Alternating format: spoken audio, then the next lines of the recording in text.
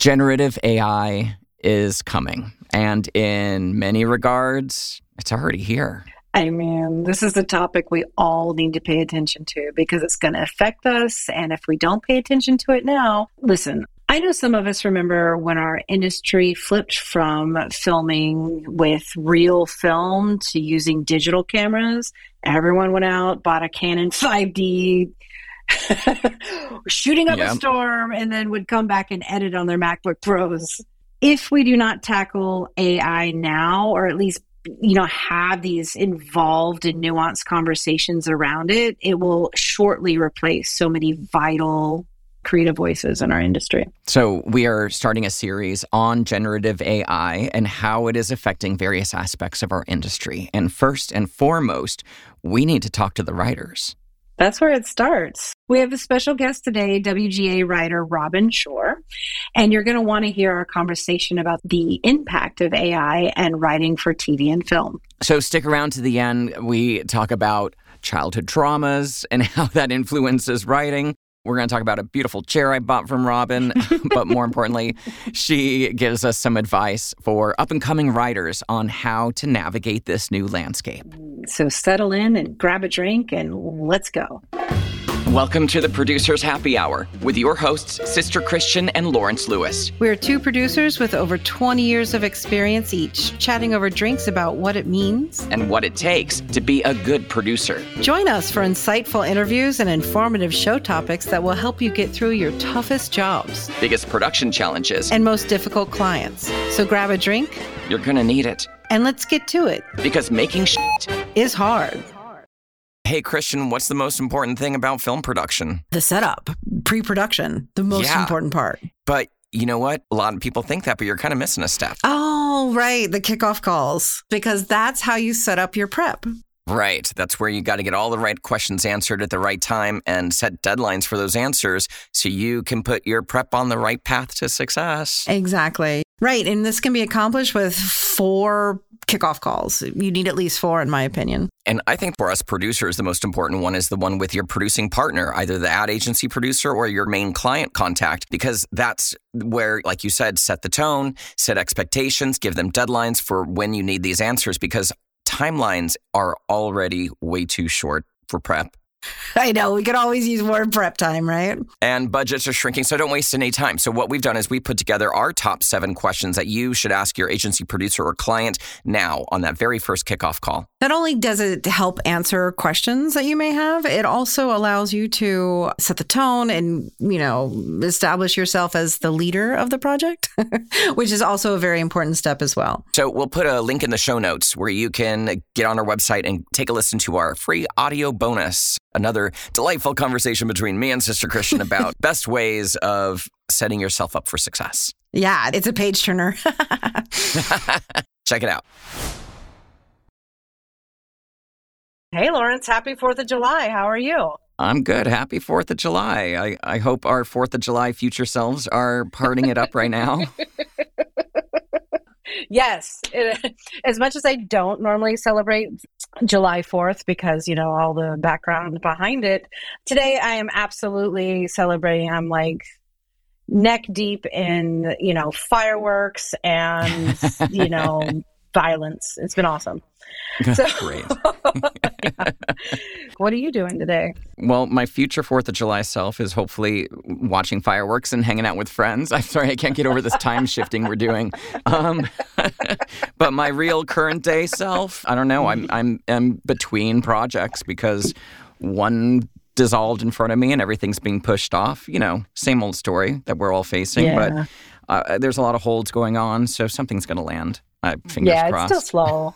It's still slow. And I think that, there's a general ramping into us getting back to work, but we'll see.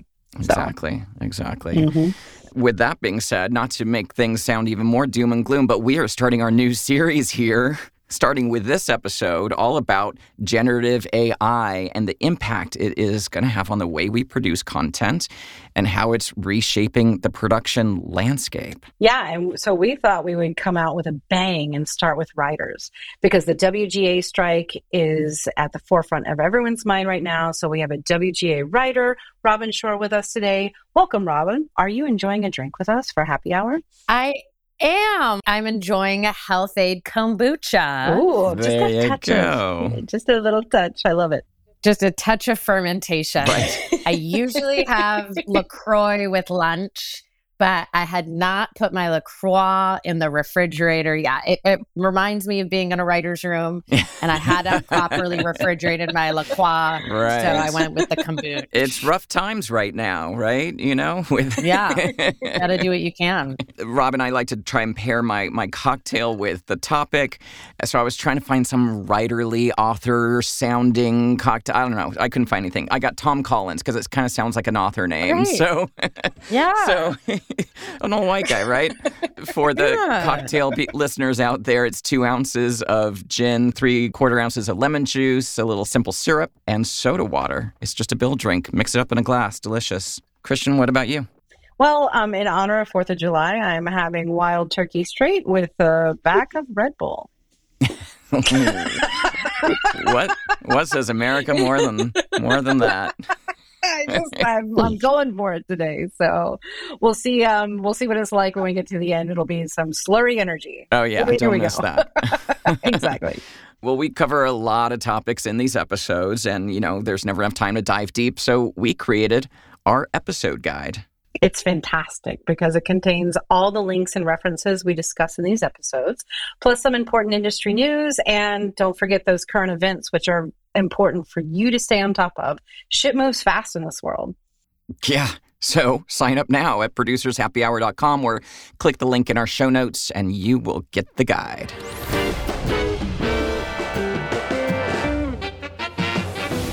Okay, here we go. So Robin Shorr has been writing for sitcoms for the last 18 years, which I can attest to. She does not look like she's been doing this for 18 years. Her credits include Samantha Who, Workaholics, The Middle, Gallivant, and The Carmichael Show. She served as showrunner for the Disney Plus show Diary of a Future President and as co-executive producer of the Peacock reboot of Punky Brewster. Which I am so excited about, oddly.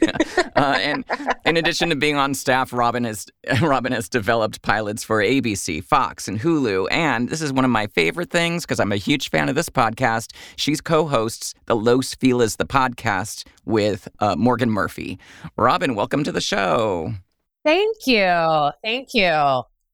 Yes. Can I just say something about July 4th really quickly? Absolutely, please. Yes, please. Since it's July 4th, I used to be a transcriber. I used to transcribe every Dr. Phil show in the basement really? at Oh my Paramount. God. Yes, as I was putting my spec scripts together. And I worked there for about a year or maybe 2 years, but Dr. Phil always, when he was mad about a show, when he thought a show did not go well in terms of taping, and in this case, I'll never forget, it was a show where a father unknowingly hooked up with his long lost daughter at a bar, so it was like really gross. Like it was gross. He came out of the studio and sort of threw down his mic and was like, "We will air that on July the 4th." So I always think of that as far as TV goes. It's a day where you dump everything that is disgusting. Oh, well, that's not the intent of today. Absolutely no, not. I know. But I've been in many writers' rooms since then and being like, this episode's probably going to air on July 4th. This guys. episode, July 4th. It could be drowned out by Lee Greenwood. For you kids out there, that's a singer. So okay. Anyway. Elephant in the room. We got to talk about it, the strike. I know you're not a strike spokesperson, but you're involved. You know what's going on. Can you lay a little bit of the groundwork about the current happenings? Well, it's funny. It's like, do I think by the time July 4th rolls around, we'll still be in a strike? I'm going to prognosticate, guys, and I'm going to say yes. Yeah, I know. Me too. That's why I didn't even ask the question. I just, we're going to still be here. That's the energy I'm feeling out on the picket line. But the strike is calling into question. This is my second strike, by the way. I'm one of those people that were like back in 07. Yeah. And I will say I've noticed a lot of change. Yeah, I've noticed a lot of change since 07, which is great. But now that I think the 3 hot button issues are, number one, mini rooms, which is a new practice. Actually, the Sarah Silverman program, I was talking to my friend who worked on that show. That was many, many years ago, but that was the first mini room where they would hire these writers for 10 to 20 weeks, let them all go, and then the showrunner had to produce everything. So mini rooms are in contention because what happens is that a Netflix will greenlight a mini room for a show. You'll try and write as many episodes in those 10 weeks as possible. And then the show will or will not get greenlit. And you just don't. And then you're in first position at that show. So it screws up everybody's schedule, mini rooms. And it is not a good practice for many reasons. The second big issue is minimum staffing. Which if I was to prognosticate, I don't know that one's going to make it all the way across the finish line. I want it to, but just this idea, if you take Mike White and the White Lotus, for example, he writes every episode himself, which takes jobs away from a staff. So when my dad watches TV and he's like, "Why aren't you writing for the White Lotus?" I go, "Well, Mike White writes." Yeah. That was like when I first got my WGA card, I guess you could call her my stepsister, like looked at me and was like, "Why don't you work on something like Friends?" Because I didn't have any credits that she recognized. So minimum staffing, meaning that Mike White would have to bring on a minimum of like 10 to 12 writers to write something he writes on his own. As opposed to mini rooms, it creates more jobs. And then I could be wrong, but I think the third big sticking point is AI, which is what we're talking about today. I know there are other sticking points. I know there's a bump in residual payments, in how much streamers are paying in residuals. So there's a lot of money stuff that I am not an expert in. But I think it's minimum staffing, AI, and mini rooms are the things that are getting the most press. To your point about minimum staffing, that amount of staff has been hired for these shows up until recently. So that money has always been there. So for a writer so for a show like White Lotus to be able to save that money and put it somewhere else, I mean, no, it's an accounting that they already had. Yes. So I don't understand why the practice can't continue. That's number one. But, I'm going to switch gears and say that Lawrence and I mainly do commercials. And so the thing that I've noticed in the advertising world with AI, this has just started to happen because of the lack of staffing at agencies and copywriters. Okay. And they're not covered, just so everyone knows, they're not covered by the WGA, but copywriting is still, something that happens, and some writers will do that when they're not doing TV shows, movies. So it's absolutely a craft. But in order to start outlines or to start something, they'll use AI now because they're understaffed. Yeah. They're understaffed and they need that starting idea. So the creativity is actually being somehow invented artificially. Right.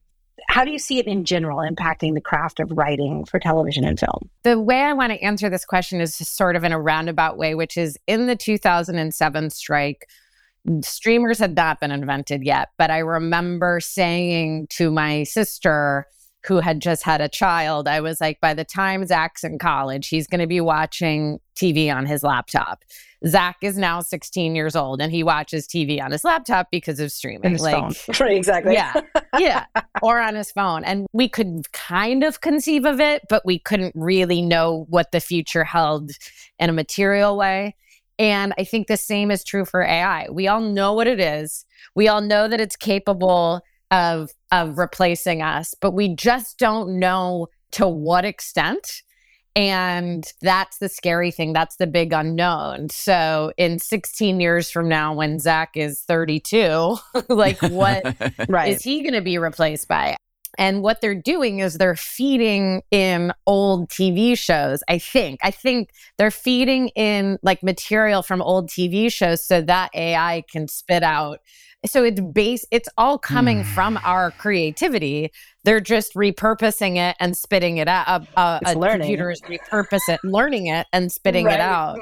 And I also understand, and I know, Lawrence, you're in the voiceover world, and I once was many years ago, like they're doing AI and voiceover stuff now too. So Yeah, it's like, yes. no one's safe from this. No, and that's actually our next episode. We're talking to a woman who sued TikTok because they were using her voice without consent, without a contract.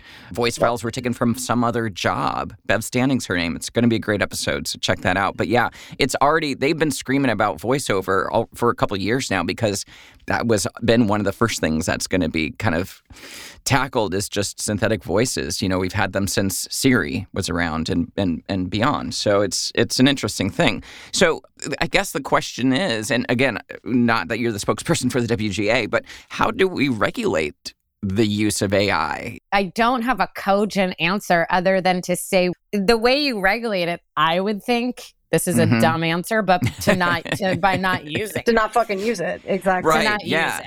And if I swear to God, if I was in college and I didn't like writing, I'd be like, oh my God, AI, Chat GPT is my life. But the way I think, look, you know, often staff writers are sent off to write promos. They're sent off to write show summaries.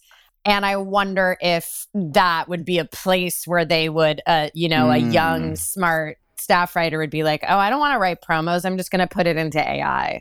And so I think it's going to largely be up to the leaders of these shows. And I think ultimately what all of this comes down to is we need really good leadership in moments like these. There has to be a red line where it's like, we will not use it. Whereas like in the DGA contract, I think it said something like, we'll keep revisiting this once a year. Yeah. We're going to revisit this once a year. And I think the Writers Guild is saying we want it to be revisited twice a year, like just to keep up so that it doesn't take over. But if I was running a show right now, I'd be like, guys, like I actually am not even smart enough to know how you would use AI quite yet. But I'd be like, I think it's a show by show thing right now. And then I think once we hopefully get the deal that we want, it'll just be like, I think we want it totally banned, but I don't know for sure. I agree with that because I think that it can be tailored so much, even at these early stages, to personalities, it's going to be told what type of voice to write from. Yeah. That I know. But you can certainly tell still when you read something, you're like, okay, you know, like, sometimes I'll see something that has 4 sentences in a row that say the same thing. Yeah. But with different words, you're like, I think we just went over this 4 times. But yeah, like it's starting to learn in a way that is insane because of the group learning that happens. Yeah. I think the showrunners also will be, hopefully, it's just another thing for showrunners to have. Yeah, you'll be able to see it. If like somebody turns in a promo to you with the sentence repeated 3 times, you'll be like, dude, you're right. It definitely has to be regulated because we don't know what it is. The same way we did not know what Netflix was in 2007. We just don't know what the future holds. Or their impact. Yeah. Yeah. I mean, my boyfriend was writing, we weren't together then, but he wrote on House of Cards, which was the first big Netflix thing. Right. And they had no idea. They had no idea that everyone in the world was going to watch that show. They had no idea because that was the first show you could binge all the way through. And it was the first binge model and they just had no idea. And Kevin Spacey, of course. Oh, well, yeah. Well. A lot of Kevin Spacey stories in this house. Oh, boy. Yeah. I may have one or two. What do you think? I mean, I guess this begs to the question, do you think there's is anybody talking about, is there a world in which AI would create unforeseen opportunities for Is there any kind of, I know it's a tough one, but. No, I could maybe see it in development phase, but never when it comes to like needing real human voices to write for real humans. Yeah, I mean, I don't know if you guys saw the picket sign that said AI didn't have childhood trauma. Yeah. But that's the root of it all. AI isn't going to address the nuances or put in a joke about something really obscure that you wanted to say, or they won't be able to write a character from the point of view of someone who's alive. I'll hear a joke like that and think to myself, oh, that writer lived that experience because that joke can only come from a childhood, thing that happened to them. Yeah, I love that shit. I wrote, I mean, this is neither here nor there, but I just did a picket with all the people that I wrote with on the middle for many years. And my dad published a self-published memoir, which kind of destroyed our entire family, but it would have been a hilarious story for the late Jerry Van Dyke, who played the grandfather on the middle. Right. And to do what my dad did, which was just dictate his entire life into an app and then have it translated with typos and then publish it on Amazon and send it to your whole family. Is it still available? I shall not answer that. I think it is. Those are the kinds of things that you can't get a robot to be able to pitch in a room. Right. And I was emailing my old showrunners and I was like, I'm so sad we weren't able to make this a story for Jerry Van Dyke, who played Patty Heaton's father on the show, because that would have been a perfect story for him. So it's like you need someone who's alive and invested in the show from like a story point of view of like, oh, this horrible story from my life would be great for this character. This horrible story would be great for that character. Exactly. Joel Kim Booster, who wrote Fire Island, right? It's like big fan. The computers did not go through the kind of childhood trauma that I went through as like a young gay kid. That lived experience, if they're feeding AI all the shows that are out there, it'll come through in some assimilated sense. But it only knows what has previously existed. It only knows stories and characters that have previously existed and can make an amalgamation of those. But it's not going to invent something new, right? It is not actually sentient. It's not cognizant. It's not alive, like you said. No. Sorry. No.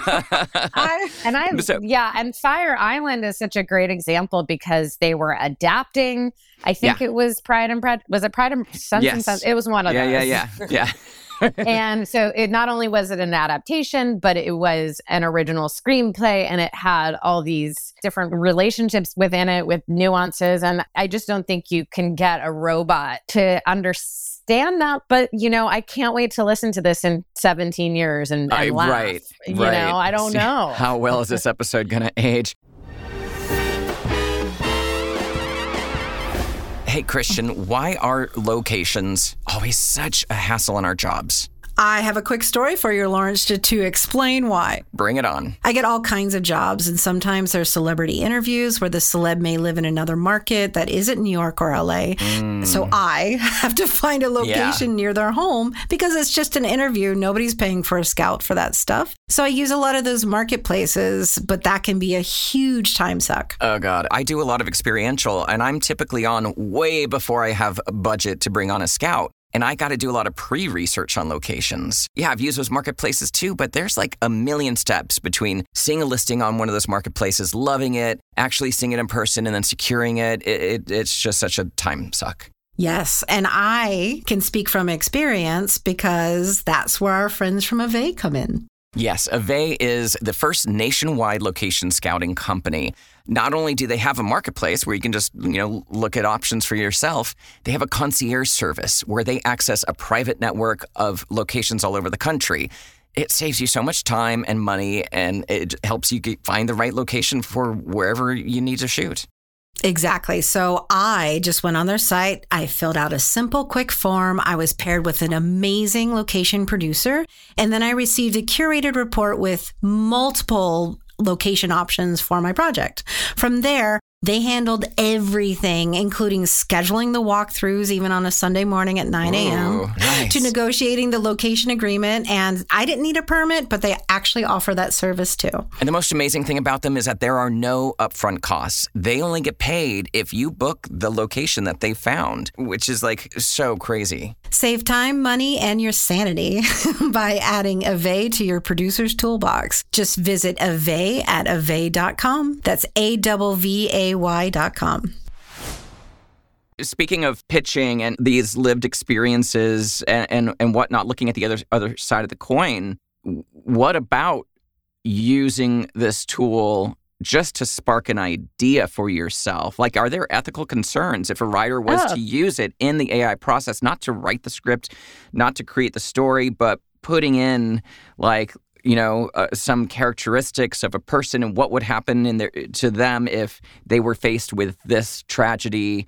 And then all of a sudden it generates some idea that maybe you didn't even come up with. And then you can take that and actually write a show around it or something. I don't know. Is that valid? Are there ethical concerns with that? Is it wrong to use it in a spitballing kind of way? God, this question sort of reminds me of I remember writing my first book report, or I was so old, we had to have encyclopedias and having to just be well, I can't copy exactly what's in the encyclopedia. Right, I have to make it my own. Yeah. And or depending on class size, maybe you could have. Right, exactly. I don't know. It is going to boil down to being a moral question. If you're a writer and you have writer's block and you're oh, this robot, I couldn't possibly brainstorm with a robot, that might be a hard thing to turn down. Now, what I would say is maybe don't advertise that you're doing that. If that's your process and how you get into writing, God bless, no one should regulate that. But I would say as a whole, yeah, maybe that's part of the regulation too, is how do we use it when the doors are closed and the blinds are pulled? I wish I had a smart answer for that because it's really scary. Well, it feels a little bit like, taking a story that is somebody else's. If you have a friend and, they had a childhood experience that you wanted to use, it feels a little like that, only it's more secret. And I don't know. To me, it feels a little like, you're right. In the comfort of your own home, I guess the ethics of it would be whether you, based on whether you told somebody you did it or not, which is right. Gross. And it's a little bit. It's sort of like what's happening now on a different level, in a different way. We're all out on the picket lines. We're all there every day. We are not working. We are not turning in WGA work. Are people at home writing their screenplays right now? Probably. Yeah. You know what I mean?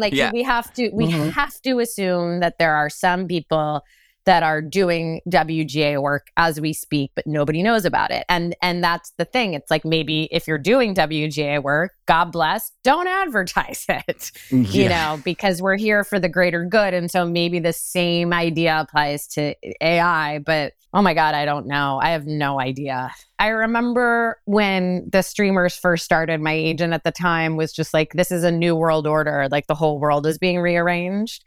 And I feel like it's the same. This is happening again, way, way more than even the 2007, because I don't think House of Cards came out till 2009 or 2010. So there's just so much on the horizon. It's almost like that whack-a-mole. It's which thing are you going to go after first? Yeah, exactly. And it's a little bit of an unanswerable question, I know, but it's here. Is there a way to embrace it and regulate it and control it? I guess that's my common response to some sort of scary thing coming my way. What am I going to do about it? It is. It's super scary. And the hearing that the ad agencies are using AI, it's that's really tough. And no justification or, promotion of such, but ad agencies cut their staffs just like everyone else did. Just like I remember when Paramount bought, Viacom, and they so many creatives are now under one umbrella of several networks, and they have to write or do for each of those instead of just the one that they were. So with that condensing and less staffing, but your work output is supposed to be the same or more so that you don't lose your job. It's a tool that I'm seeing younger and younger people, because it's an easy tool for them to advance versus, just like there are all levels of producers out there. You can either get experienced ones or younger ones who are still learning. And it seems that the tool that people are turning to is AI to advance themselves instead of putting in the work. But I think that that's a societal thing of, it's a societal thing. And I don't know if yeah. If I believe strongly that it all comes out in the wash. So if you get a crazy promotion from something that you produce through AI, I feel will be the time will come where a producer who used AI will have to actually have boots on the ground and write. There might, yeah. And I think No. that it's best and it's better to be like, okay, I'm proficient, maybe to be like, okay, I'm young and I understand how AI works, but I also know actually how to do the job. So there's a huge difference there. And that's why, like, it's the same in television. You start as a staff writer and ostensibly you work your way up to executive producer. Diary of a Future President was the first show I was ever an executive producer on. And it took 15 years. It took forever.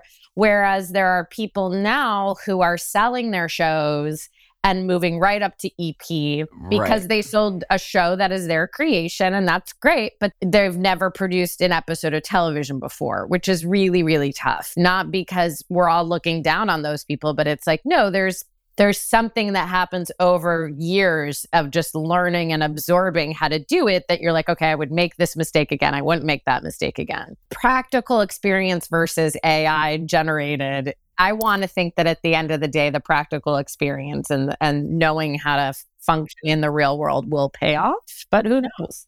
Well, I think the sheer amount of streaming services we have and the amount of content and it going from, 20 episodes to 10 episodes has created that vacuum suck of inexperience being able to call themselves or being offered jobs that maybe would have been earned over years of experience before. Yeah.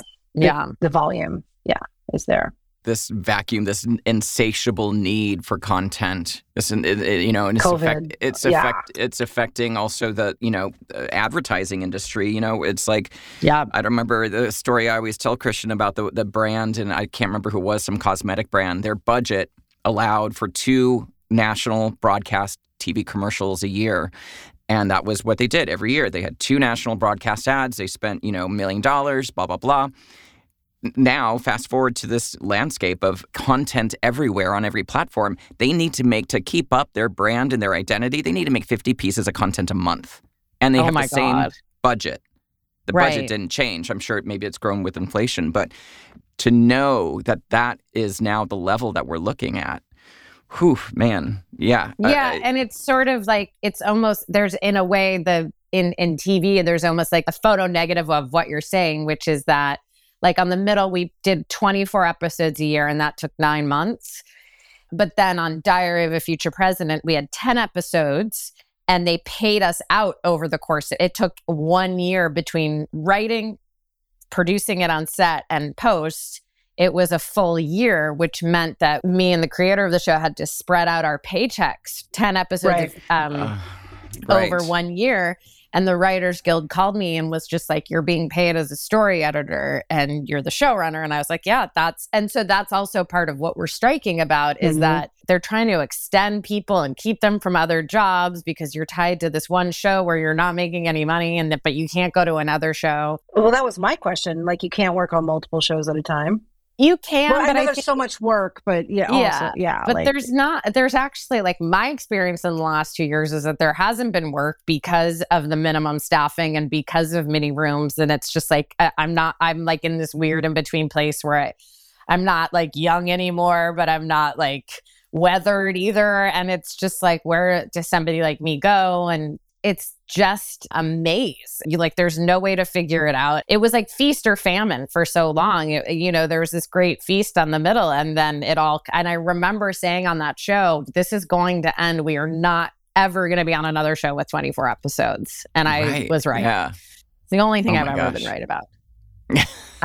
So yeah, it's the same thing where they're making less people do more work, like what you're saying, Lawrence. In the show running sense, like, you let your entire staff go after 10 or 20 weeks, and then it's just you and one other person. In a typical writer's room, you'd send 2 people to the set. You'd have one person at editing. Like, the showrunner's job is not just for one person. Wow.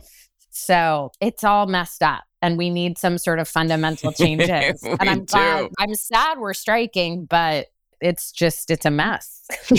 It is. And the change is coming so fast. And so, like, if it does not get addressed now, right? Like, I don't know how long this contract exists for, but like you said, I guess they're trying to build in readdressing this point a couple times a year or something. Yeah. Right. Which is really smart because the technology is going to increase so rapidly. It's just going to keep Yeah. It's, again, scary. And the AMPTP, I think, I could be wrong, but we saw their response, the line items to like their response, the document that ultimately led to the strike.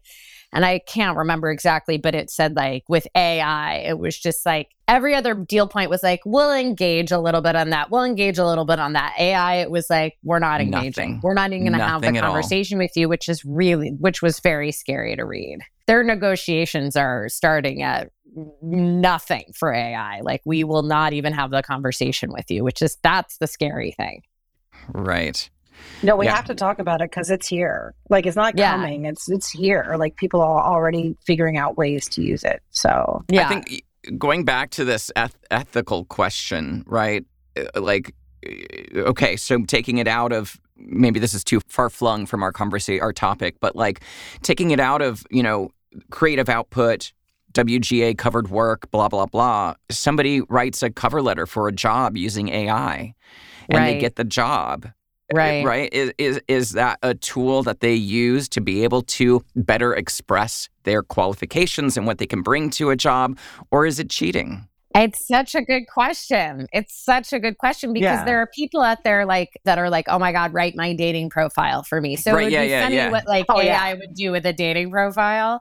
But it's kind of like handwriting, right? Like, so like kids these days, they don't really know how to handwrite because why do they need to learn how to handwrite, Yeah. And it's like, I guess I just feel like, yes, we use computers to type and that prints out something probably better than our own cursive would, but it's probably a good idea to know how to do cursive or whatever you want to call it, just to know. And I worry about the person who's applying for a job who wouldn't be able to know how to write a cover letter without ChatGPT or without, we've got enough Google. There's enough Google how to write a cover letter. They're already halfway there. How much help do people need? How much help do people need with writing a cover letter? Right. Yeah. I've renovated an entire house based on YouTube videos. How to. Amazing.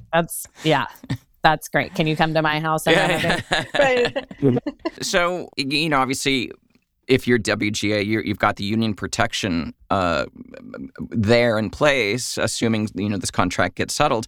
But what can young writers do that are not union, that are not working on a show? What can they do to protect themselves and their creative output as they try to get into, a career of writing? It's so funny because I'm like, protect yourself. What? Like, we're so used to being taken advantage of. Exactly. So I would say the first step would be just get okay with the fact that you will be taken advantage of. Even if we get this contract settled, they will find other ways to take advantage of writers. And it is up to us to stand up for ourselves and really advocate for ourselves. And I can say as a woman, I've advocated for equal pay and it didn't go well. It did not go well. And so it's like what I tell a younger person to there was massive pay disparity between me and someone who was working for me, who was making triple what I was making. And he happened to have a penis between his legs, and I love the guy, but it was just like, come on.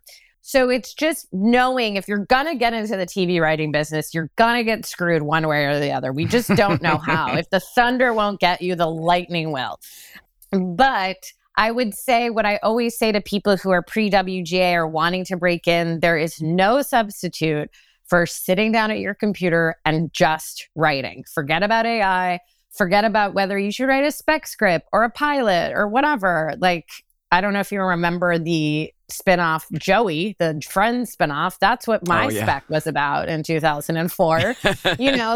So I would always just say, keep creating and keep writing, because that's the only thing we can control what our output is. Everything else is truly very loud noise that you have to just kind of, when it's just you and your computer, just write the thing you love and see what happens with it. Alana Pena had her diaries from when she was a kid and turned them into a television show for Disney Plus.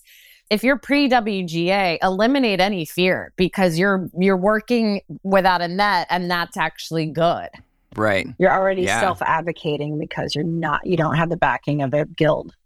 writers just have to write. Just keep writing, keep putting stuff out there, keep putting your stuff out there. In the very, very early days of the Lonely Island guys used to live across the street from me. And I'd be like, what are those dummies doing with their camera, just making something called Stork Patrol? I was like, and they're all really good friends of mine, but I was just like, ugh, good luck with Stork Patrol. And then, Sure we enough. all worked on the 2005 MTV Movie Awards, and they showed Jimmy Fallon Stork Patrol, and Jimmy Fallon was like, you guys need to meet Lorne Michaels. So go and make your Stork Patrol, Yeah, exactly. and then see what happens. Those guys, I think at that point may have had an agent, but they were like, they were living hand to mouth and just doing whatever they could to make their videos and to like establish their brand.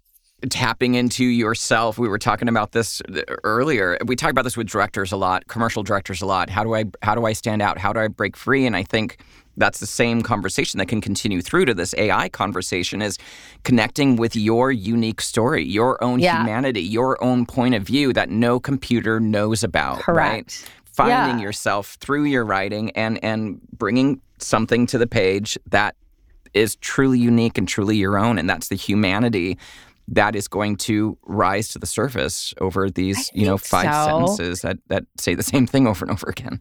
Right. And I think also, when it comes to TV, I feel like viewers are really smart and really sophisticated, and they'll start to be able to tell. Even our dumbest audiences, wherever they are, will be like, that doesn't feel right. And as the summer wanes on with the strike, they're going to start noticing a dip in content. People are like, oh my God, there's too much on TV, and then there's not going to be enough. So there's always going to be an outward cry for something different or more. But like, all we can control is like, knowing like my dad wrote a memoir, and one of these days there's going to be a television episode about it. I don't know how or why, but I will therapize myself against that memoir by writing a TV episode about it. Nobody else can necessarily do that. Yeah. Like self-reflection. Yeah. I don't think the robot has the ability to self-reflect, or the robot doesn't go to therapy and understand forgiveness. And so I do think these human stories at the end of the day will win out, but maybe that's because I'm a psychotic optimist. I don't know. I mean, they certainly aren't enhanced by medication or other substances, which also helps as well. So, true. Thank you so much for joining us today. Of course. It was such a pleasure talking about shit subject, but thank you so much for talking to us about it. How can people get a hold of you if they would like to? I would say I'm most active on Instagram. You can find me at Robin Shorr, RobinShorr on Instagram. We're trying to do more episodes of Los Feliz, the podcast. Yes, please. We need a producer, but it would come out of it would have to come out of our pockets because we don't have a network anymore. So if anybody out there wants to produce Los Feliz, the podcast on an economically sound scale model, we're looking for producers. And hopefully we'll be getting more episodes into your ears of that show. We wanted to bank a few before I left for a little vacation. Okay. And where on any podcast app you can find Los Feliz, the podcast? It's on Spotify for sure. And then we had to relaunch it into Apple Podcasts. And I don't know if it's been like approved. Again, that is something a producer would do. And I'm not smart enough for it. That's why it's good to know how to do technical stuff. It is. Exactly. Christian, what about you? How do people get a hold of you?